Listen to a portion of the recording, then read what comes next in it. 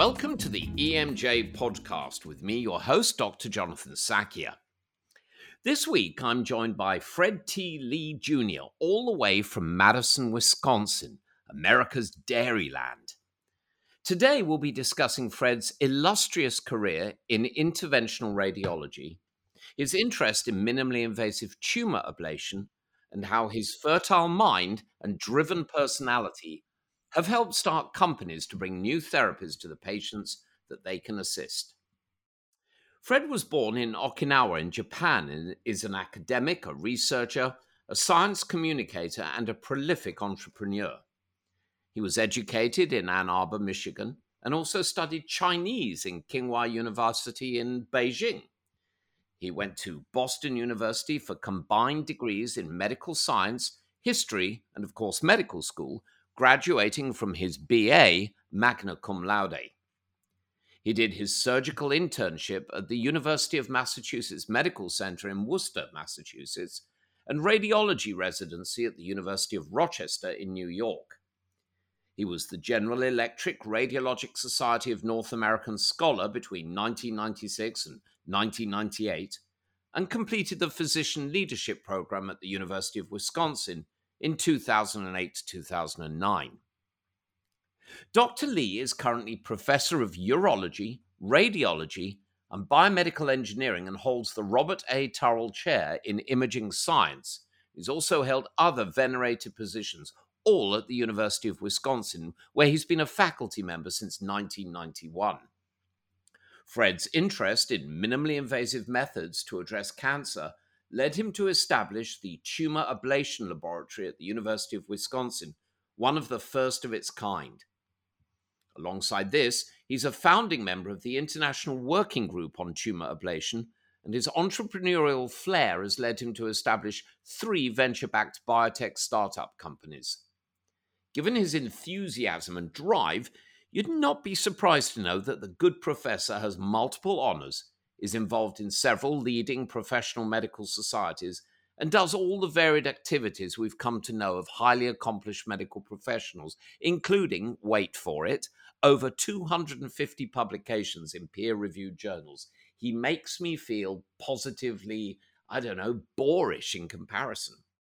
Fred is married to an internal medicine physician and told me that he had 2 original career goals. He was either going to play basketball for an NBA team or be a professional musician. He plays violin and viola. However, a combination of a certain lack of height, shall we say, he's 5'7", and lack of talent, his words, not mine, resulted in Dr. Lee going with his third choice of medicine. And on reflection, Fred said that his accidental choices of music and history were outstanding training vehicles for an eventual career in academic medicine. And I think I can say that we're all pleased that he did become a doctor. Welcome to the podcast, Dr. Fred Lee. Thank you very much for that kind introduction, Jonathan. I have to say that we've got something in common. I think I'm testimony to the fact that short Jewish white men can't jump, because I tried playing basketball at school and succeeded in breaking both my index fingers, trying to get a rebound. And my guitar playing was so atrocious that my teacher told me it would be a service to humanity if I put the instrument down. It cracked me up. So let's go. I love origin stories, Fred. Your father, also Dr. Fred Lee, was a pioneering radiologist and interventional prostate researcher who won numerous scientific awards. How did his extraordinary career influence your education and pursuit of a career in a similar field? Because sometimes kids go in a completely different direction. Tell us about your dad. Well, we're all products of our family, aren't we? And I came from an immigrant family who came from China in the early 1900s. My grandfather was an uneducated peasant, an illegal alien here in the United States. And my grandmother was slightly more educated, but still fairly down on her luck economically. They had an arranged marriage, and they settled in Buffalo, New York, in the ghetto, where they raised 7 children and sent them all to college and graduate school and medical school from a Chinese laundry that was mostly active during the Second World War. My father was the third of the 7 children, and he was a pretty remarkable guy. When he was very young, he almost died of asthma many times. In those days, the treatments were very rudimentary, but he eventually survived that and went on to college and medical school, where he graduated at the top of his class. He trained in Chicago and in Boston at Peter Bent Brigham, and eventually settled into private practice, where he thought that he was going to have a really quiet career just doing general radiology. Until one day he was trialing some new ultrasound equipment and essentially diagnosed himself with prostate cancer. Yeah, it was a pretty terrible moment. This was in the mid 1980s. And at that point, he kind of got angry at the state of the art of what was known about prostate cancer, both from the diagnosis and from the therapy side, and decided to really make the rest of his life all about researching and advancing the field of prostate cancer, which he did. He published his last paper at the age of 85. He died in 2016, and I still remember when he was dying. He died of cancer, and we had a couple weeks when we knew that the end was near. And his regrets were several. One, that he wasn't going to see our daughter graduate from medical school, but also that he felt like he wanted to do more. He wanted to advance the field of prostate cancer research even more. And at that point, he was 86 years old and dying, and he was still feeling that way. So a really amazing, tremendous person from an extraordinary immigrant family. It's one hell of a story. It really is. And very moving and very inspiring. Well, let's continue the origin story. So you were born in Japan, as I said in my intro, college and med school in Boston, internship just to the west of Boston, I believe, in Worcester, residency in New York State, and the Midwest since then. Wisconsin, land of lakes, cheese, liberal politics, top universities, very chilly winters, and what I consider one of the strangest pursuits on the planet, ice fishing. What took you to Wisconsin, and what's kept you there for what, 31 years? Well, first of all, I would be remiss to let the shot at ice fishing go unchallenged, because this is a religious pursuit in the winter. I just want And to tell you, I've done it, and I ain't buying this religion. But anyway, go for it. the people here, I think it's a little bit of an excuse to drink beer in a heated ice shanty, watch the Green Bay Packers on television, and maybe avoid your family or something. Oh, now there's the key thing. Someone once described it to me as the sign of a very bad marriage. It could be. It is a sign of spring here, though. We know that spring is here when the first ice shanty falls into the thawing lake. So that's our first sign, not the birds chirping or anything like that. It's the ice shanties sinking into the lake. In all seriousness, it's a beautiful state. Madison is a lovely town. I've done a couple of projects with the folks there, and it has many things to commend it. Although I have to challenge the Wisconsinites' use of the word cheddar to describe one of their cheeses. Cheddar comes from, an area in the southwest of England and nowhere else. But there we go. But Fair a lovely enough. place. And you've been at the university in all that time, yes, Fred? Yes, absolutely. I came here because I was recruited here by my mentor from the University of Rochester, Jack Thornberry. And he came here to take over our section and asked me to come with him when I finished radiology training at the U of R. And at that time, I grew up in Ann Arbor, Michigan, which is not that far from here. But in Ann Arbor, we always looked to the east. We always thought that New York and Boston and those areas were where educated people came from and went back to. And so I always thought that I would end up in the east. And my wife is from New York, and so I always thought I was going to be there. However, when Thornberry came here, he asked me to come take a look, and I still remember because I came out the first time and absolutely loved it. It was beautiful here. People were extraordinarily pleasant, and the university is really it's not that big a secret here in the United States, but maybe it is worldwide. It's one of the top 10 public research institutions in the United States. It has a huge undergraduate campus really accomplished professors in all the various fields, and yet it still has a Midwestern, easygoing, not a high friction sort of vibe to it. And growing up in the Midwest, I didn't realize how much I missed that until I came back. And since we've been here, we have absolutely loved it. I've had many opportunities to go elsewhere and looked at a few and just realized that this place is for me. It's better for me to be here. And we've raised a couple of children and just loved it every minute. Yeah, I learned about the Wisconsin Alumni Research Foundation, or WARF, and that was where warfarin came from.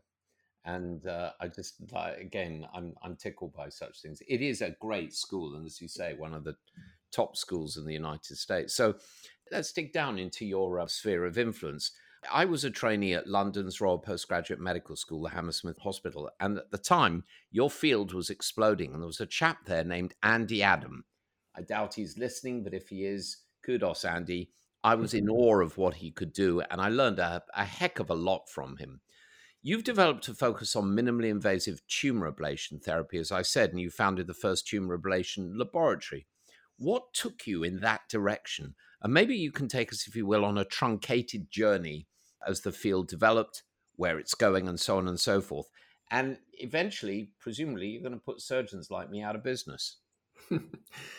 Well, first, Andy is an icon in our field. There's no question about that. And if you had a chance to work with him, you're very lucky indeed.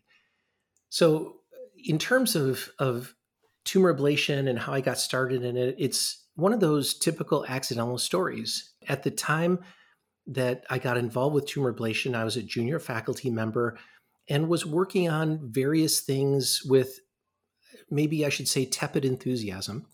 Nothing really struck me, and nothing really made me think that this is what I was going to be doing for the rest of my life. Until one day, I was at our big national meeting, which is RSNA, the Radiologic Society of North America. Every year, it's the week after American Thanksgiving in Chicago. So this is late November or early December. So the weather's terrible, which means that you listen to every lecture and nobody's off shopping or at the beach or something like that. So I was at a lecture given by an Italian fellow named Luigi Solbiati, who is really the father of this field, I would say. And Solbiati was talking about using tiny little needles, the same size needles that we use to do biopsies every day, and to drive those into a tumor deep inside the body into really dangerous areas in the liver and the kidney, and then destroying the tumor using heat or cold or other means. And when you pull the needle out, there's no bleeding, and the patients go home the same day. And this was the most remarkable thing that I'd ever heard. Now, remember, this is 1991 or 1992 or something. And I'd never seen anything like this. And the pictures that he was showing of tumors before and after treatment, and people that are completely fine, they have a little bit of soreness afterwards, very few complications. And this seemed to be a pretty efficacious treatment. I'd never seen anything like it, and felt like I had to get into this field. Now, of course, being a junior faculty, I had no political pull and I had no resources of my own. So I came back to the university. I walked into our chairman's office, and he's Joe Sackett. He's a neuroradiologist. And I said, Joe, this is the most incredible thing I've ever heard. I need you to buy me a couple of machines. And these are, $100,000 machines. And this is, the early 1990s. That was not a small request. But in my naivete, I thought, these chairs are so powerful, they can do whatever they want. And Sackett looked at me and he said, how convinced are you that this is the future? And I said, there is no question in my mind that this sort of thing is going to be the future of medicine. And he said, done, what do you want? And within a week, I had all the equipment that I wanted.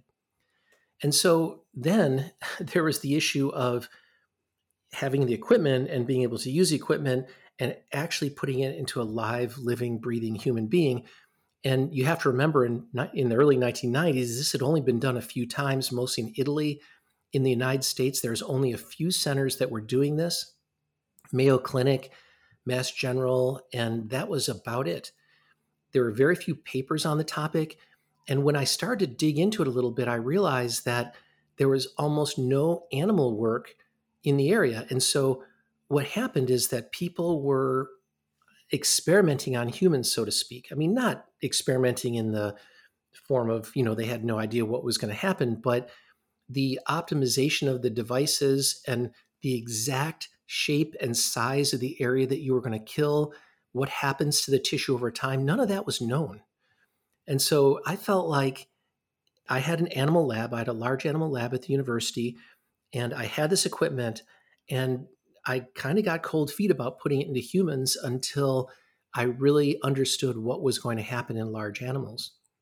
And so I started to put the devices into large animals, sectioning all the livers and kidneys myself. And frankly, I was shocked at what I found. The results were completely different and inadequate compared to what the marketing brochures would tell you was going to happen. And I'm really glad I did that. I must have gone through 100 animals with all the various types of equipment, trying to figure out how they were going to work. And as I was doing this, and I would present my findings at the international meetings, I found out that nobody really knew what was going to happen or what was truly happening. They were using imaging as a surrogate for what happens with pathology, which my father had taught me many years ago. That's just not good enough. You have to look at the tissue yourself. And so I feel like that my research filled a void at the time and still does to some degree. And it was the university giving me equipment, giving me lab space, having a chair, Joe Sackett, that believed in me, that really exploded everything.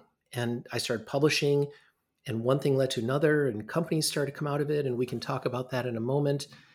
But it all started because a incredible Italian investigator was giving a lecture that I happened to be at. And to this day, I look at Sol Beati and I look at our chair, Joe Sackett, and I'm thinking, you guys, you changed the world, and it just takes one little spark like that and somebody with a little bit of naivete and ignorance, but a lot of energy. And next thing you know, great things can happen. Yeah, don't talk yourself down, because it takes guts to go to your chairman and have faith in something you've heard and believe in it. I've been very fortunate to have those experiences. That's why medicine is a team sport, right? People are reach the pinnacles on the shoulders of others, and it's very, very heartening and heartwarming that you acknowledge the contributions of those guys. So let's dig into this.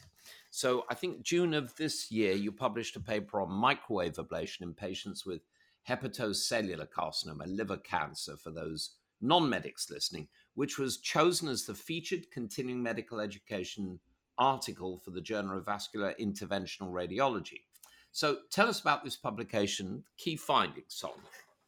Yes. So just to continue on the theme of team sports and surgery, and are we going to put surgeons out of business? The first author of this paper is Alison Couillard, who was one of our radiology residents, an extraordinarily good radiology resident at the time. And since the publication of the paper, she's decided to go back to surgery, which the people in my field, my partners, we were all shocked at. But she's so good at radiology and she's so good at surgery, she's going to be someone that's going to bridge the divide, so to speak, between the different specialties. And I'm sure, Jonathan, you have the same experience that I do about kind of putting people out of business, and I'm going to take this and we're going to own this field and all this stuff. Over my 31 years in practice, the one thing maybe that I've learned is that cancer in particular, which is my area of interest, is such a complex and terrible opponent that there's not one tool, there's not one specialty, there's not one procedure that's going to cure it. We need everything to throw at it. And every time I hear about miracle cures, and this is all you need to do, and both in the public press, and I have to say, sometimes some of our peers speak that way about a particular treatment, I kind of roll my eyes a little bit, because we all know how humbling treating cancer is.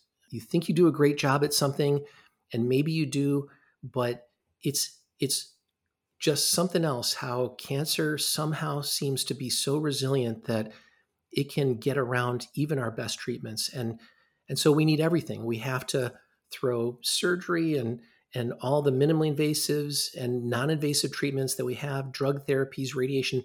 We need everything. And I don't see that changing in the near future. Our surgeons are as busy as ever, and we're as busy as ever.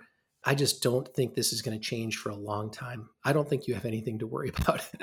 Actually, it was said sort of half-heartedly because I would like nothing better for the, I was involved in the generation of minimally invasive techniques, and primum non nocere, firstly, do no harm. So more power to your pencil. Let's find better ways to treat patients because we're all going to be patients sooner or later.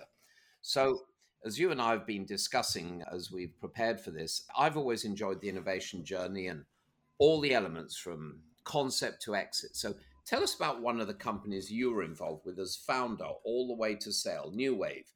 As I understand, they developed microwave energy devices to zap tumors. Yes? Give us the high and low points, if you will.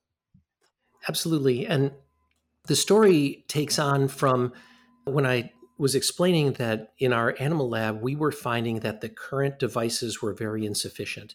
They were unpredictable. The areas that were being treated were either too small or too large or misshapen. And the ability of physicians to control what was happening inside the human body using the current devices was just insufficient. And so that was my starting point in the early 1990s. As the 1990s went on, and I became a little bit more familiar with some of the incredible people around me here at Wisconsin, I started to talk to engineers and medical physicists and physicians from other specialties and realized that we might be able to overcome some of the limitations of the current devices. And so one day I walked over to the engineering school, which is fairly close to the medical school, and I started knocking on doors of engineering professors. And I asked them, I have this idea for improving devices. Can you help me with this? And I have to say, I got laughed out of a lot of offices, but eventually one professor by the name of John Webster, and he was involved with he knows a lot about the introduction of electricity into the human body because his research was on the taser. So a slightly different purpose for electricity in the human body than what we're interested in. But nonetheless, there's a fair amount of similarities about what I was trying to do and what he was doing. And he put a graduate student on the problem that I was trying to solve. And next thing you know, we had our first device that was licensed to Medtronic.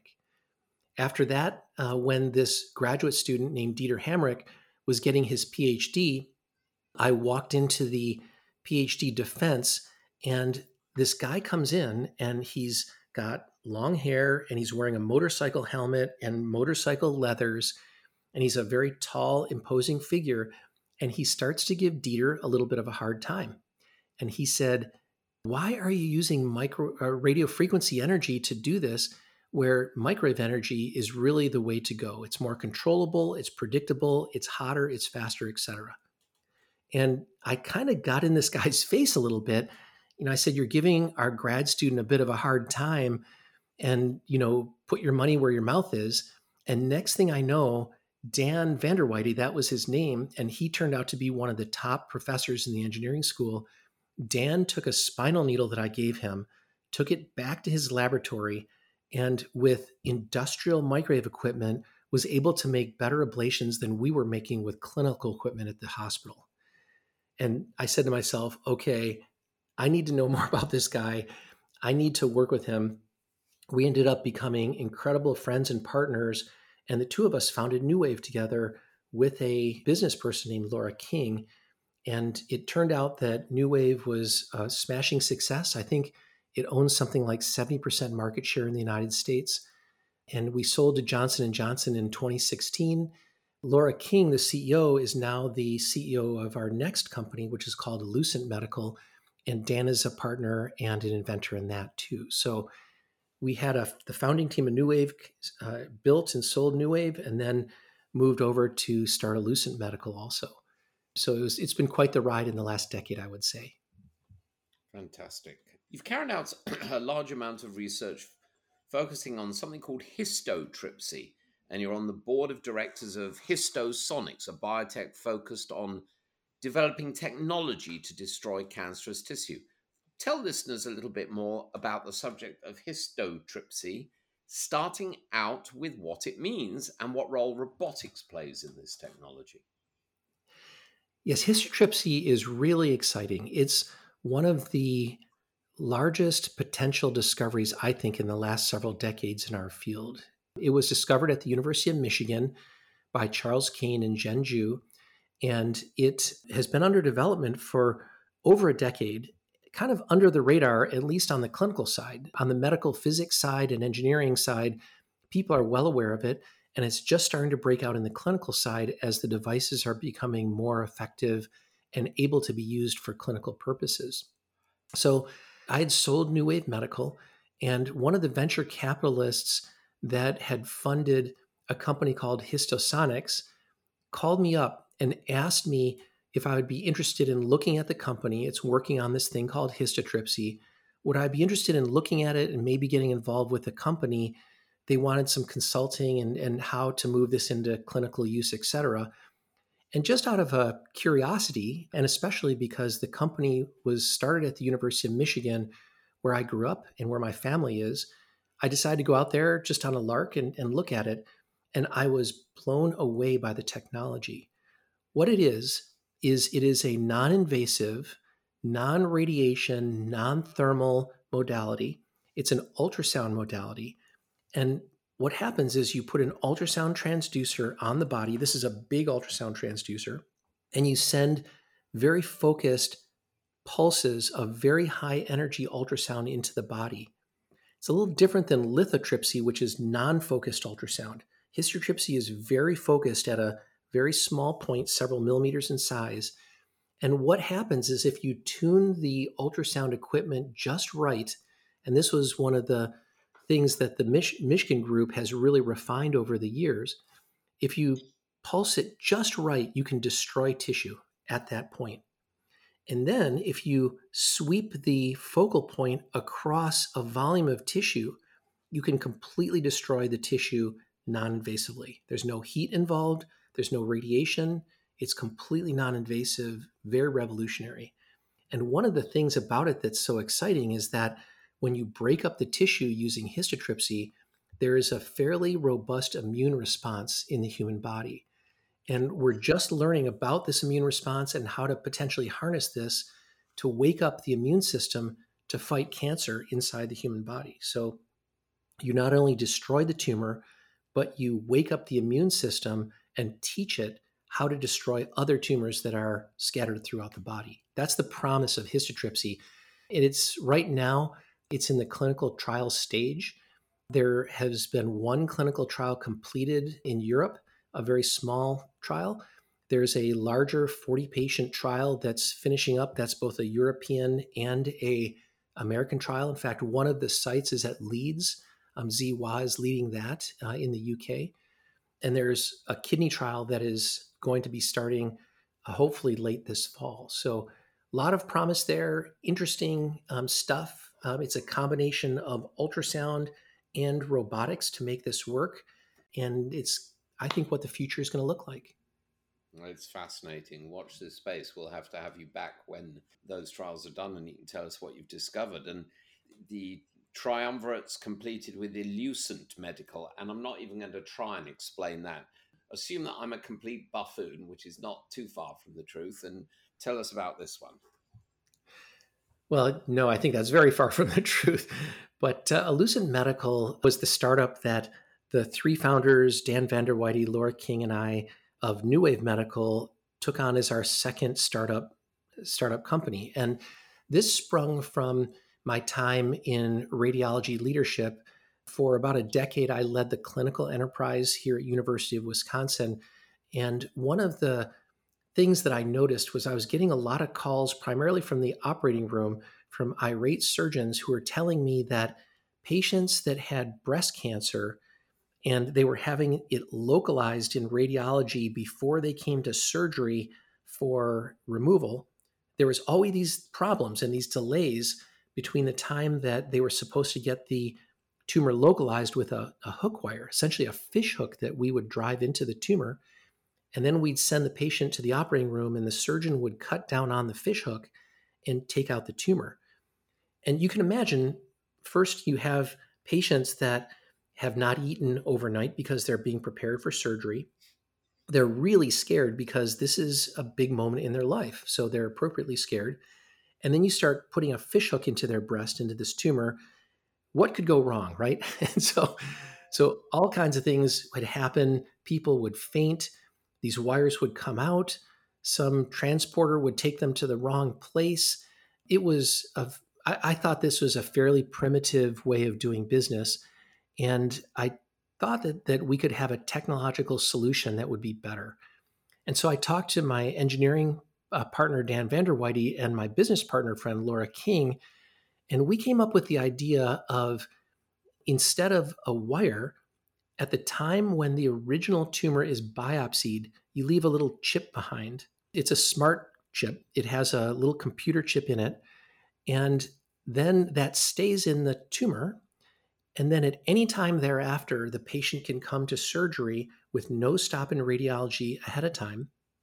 And then what we do in surgery is that we hook a detector to the electrocautery system, the bovie for the surgeon, and we calibrate it so that the tip of the bovie is calibrated to the exact position in space of the chip that we've placed in the patient. And so what the surgeon sees is they have a heads-up monitor where they can see exactly in space where the chip is, where the margins that they want to cut is, and where the tumor is located without even cutting the patient. And then this information is updated 16 times a second during the operation, and the bovie becomes a pointer. And so the surgeon never has to pick up or put down an instrument, and they can cut out this tumor in 3D and seeing the margins and everything all the time. The early data, we've done almost 4,000 patients now. The early data looks like this will decrease re-excision and positive surgical margin rates and hopefully decrease economic costs and surgical time. So I think this is going to be a successful company as well. And we're well on the way with almost 4,000 patients done already. Wow, it's astonishing. Productive mind, as I said. Well, that leads me on to a philosophical question. And before I ask it, let me clearly state I'm on your side. In fact, I've written articles and given interviews about why it's a good idea. So you're clearly a very productive academic physician, and yet you're involved with commerce. But there's a cadre of people in America who believe that doctors shouldn't do such things, that any kind of commercial activity is an inherent conflict of interest. You know, they call these people pharma scolds, PHARMA, pharma. They scold the pharmaceutical and biotech industries. What would you say to counter those arguments? Maybe set the scene for our listeners. Well, thank you for this question, because this is an area of interest of mine, obviously, and yours too, I can see. So the way I think about this is, certainly there can be problems with physicians involved with industry. And we've all heard some of the stories of abuses and lack of transparency as doctors push certain treatments and that sort of thing. And of course, that's a problem, and that needs to be managed carefully. And that's what conflict of interest committees, universities, and oversight boards are supposed to do. And I think they function pretty darn well for the situation. But the way I think about this, about physicians being involved with industry, and especially medical devices, because this is my area of interest, is that if physicians such as you and me are not involved with industry, well, then what happens exactly? And now, being inside of the industry a little bit and having a view from both inside and outside industry and the medical system, the answer is that if physicians are not involved with the development and the improvement of devices, well, then the people that do that invent these things and bring them to market, are engineers and marketers and business people and lawyers. And I don't think that that's the best way to go about it. I think that the best way, in my experience, is for a team that involves those people, because certainly they have a role. And especially, I mean, I've met some incredibly smart business people and marketers and things, but they need us to tell them exactly how this is going to work from both the physician and the doctor side. I'll give you one example, Jonathan. This really lives with me a little bit. Is that I was in a board meeting, and I won't say which company or the individuals involved here, but I was at a board meeting, and at the time, the question was, when do the clinical trials get started? And one of the investors, who's a very smart person, said, in a kind of pounding the table and saying, we need data, we need human data. And, most of the time, board meetings in good companies are collegial and collaborative and productive and things, but and that's the way that I try to approach them myself.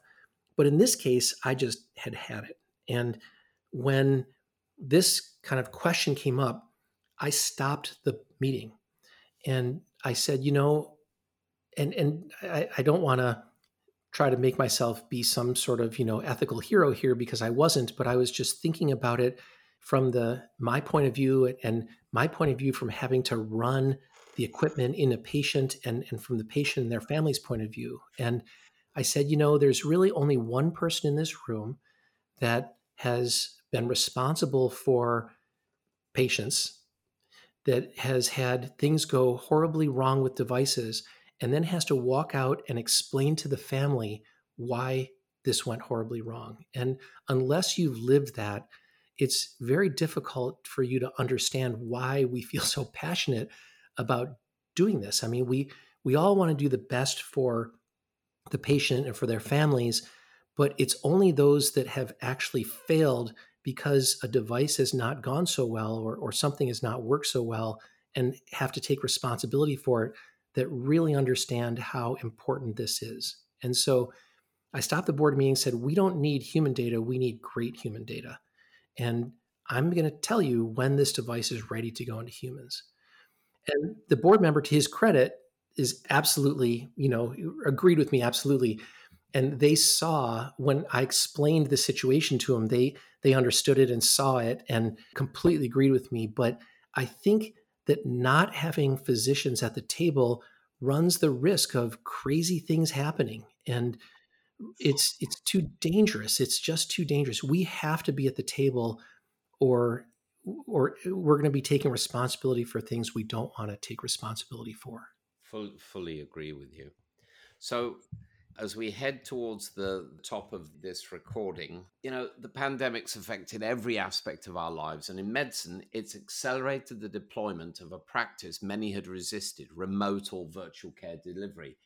Radiologists and dermatologists were really at the forefront of this before the pandemic, sending images across the wire to look at and to report on. Radiologists are capable of reading a CT scan or an MRI from their home. There's no reason why they have to be at the hospital. But for interventional stuff, maybe not so much, until you throw in remote robotics. And then it all starts to get rather interesting. Where do you think this is all heading? Well, I'll tell you a quick anecdote. I do a lot of procedures, of course, and I have some incredibly talented partners. They are so good at these procedures. And I watch them do procedures, and I think to myself, you are an artist. The way that you handle a needle and you put it in the right spot, and it's so safe and it's so fast and it looks so easy. And I'm sure, Jonathan, you as a surgeon, you're probably like that. And you've seen people that are like that make things look so easy and so simple and so fantastic and wonderful. But I think to myself, is that really the future of medicine? Are we going to spend all of our time teaching people to be Da Vinci?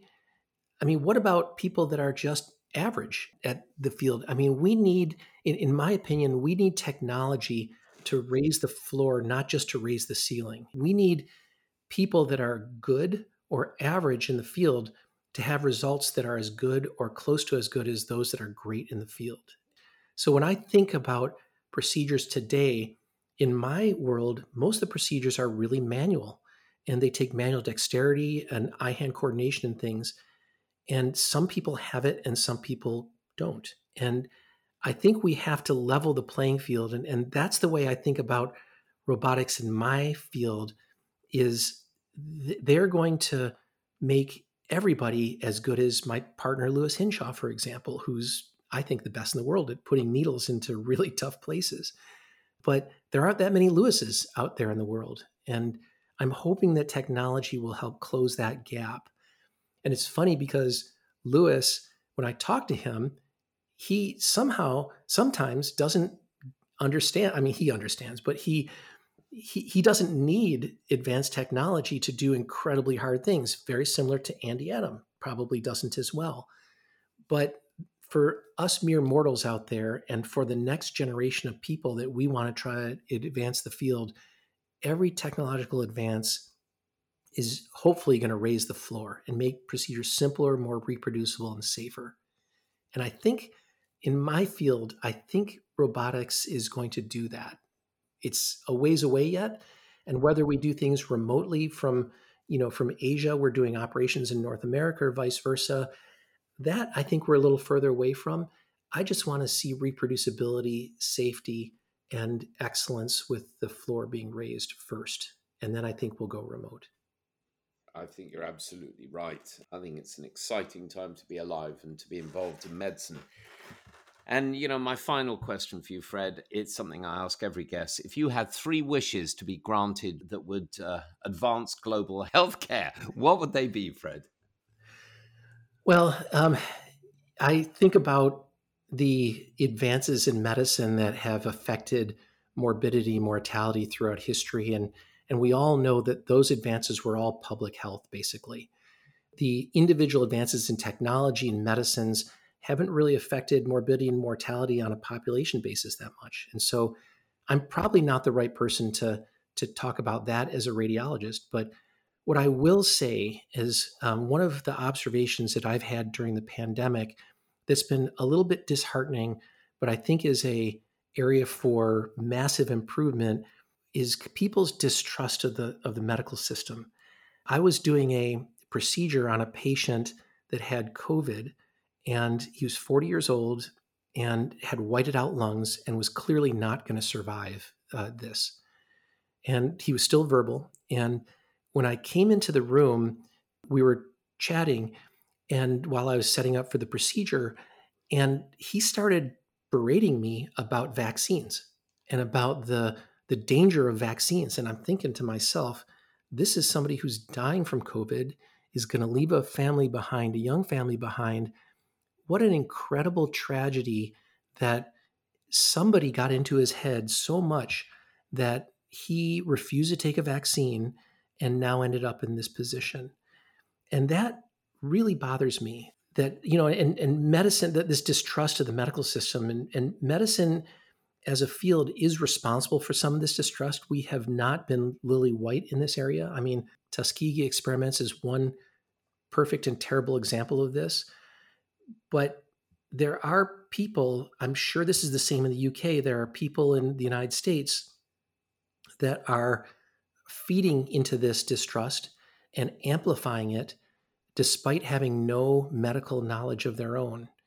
And I'm really disheartened that there doesn't seem to be a lot of consequences for this sort of behavior, which in my mind is similar to yelling fire in a crowded theater and having terrible things that result from that. So I guess if I had one wish, it would be somehow for this misinformation and this distrust of the medical system to somehow abate itself, and for responsible and cooler heads to prevail, and for people to regain trust in the medical system. Because when I look at the doctors and nurses and technicians that I work with every day, they only want the best for people. And it is heartbreaking to hear patients come in that are distrustful and suspicious of what their motives are and what they're trying to do. And it breaks my heart. And frankly, in the United States, this has resulted in hundreds of thousands of deaths that were completely unnecessary,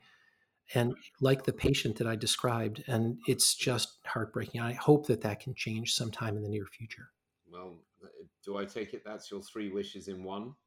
Yes, absolutely. Because it's a good one. And I was talking to a BBC reporter today about this, and I was actually sitting not far from where this nonsense about vaccine hesitancy was born. And I always tell people, tell me, how many cases of tetanus have you seen recently? Anyway, Yes. Fred, I have to say, sadly, that's all we have time for today. I really want to thank you, Dr. Fred Lee, for taking the time to talk to us today, sharing your experiences, and frankly, all you're doing for patients, either personally or with your brilliant innovations. It's truly been a pleasure speaking with you, and I'm looking forward to getting together with you in person. Thank you very much, Jonathan. It's been a pleasure.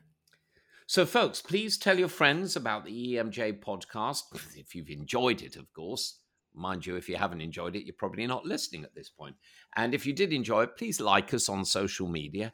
And please join us next week for another foray into the fascinating world of medicine. Until then, I'm Dr. Jonathan Sackia. Stay safe, stay well, stay curious.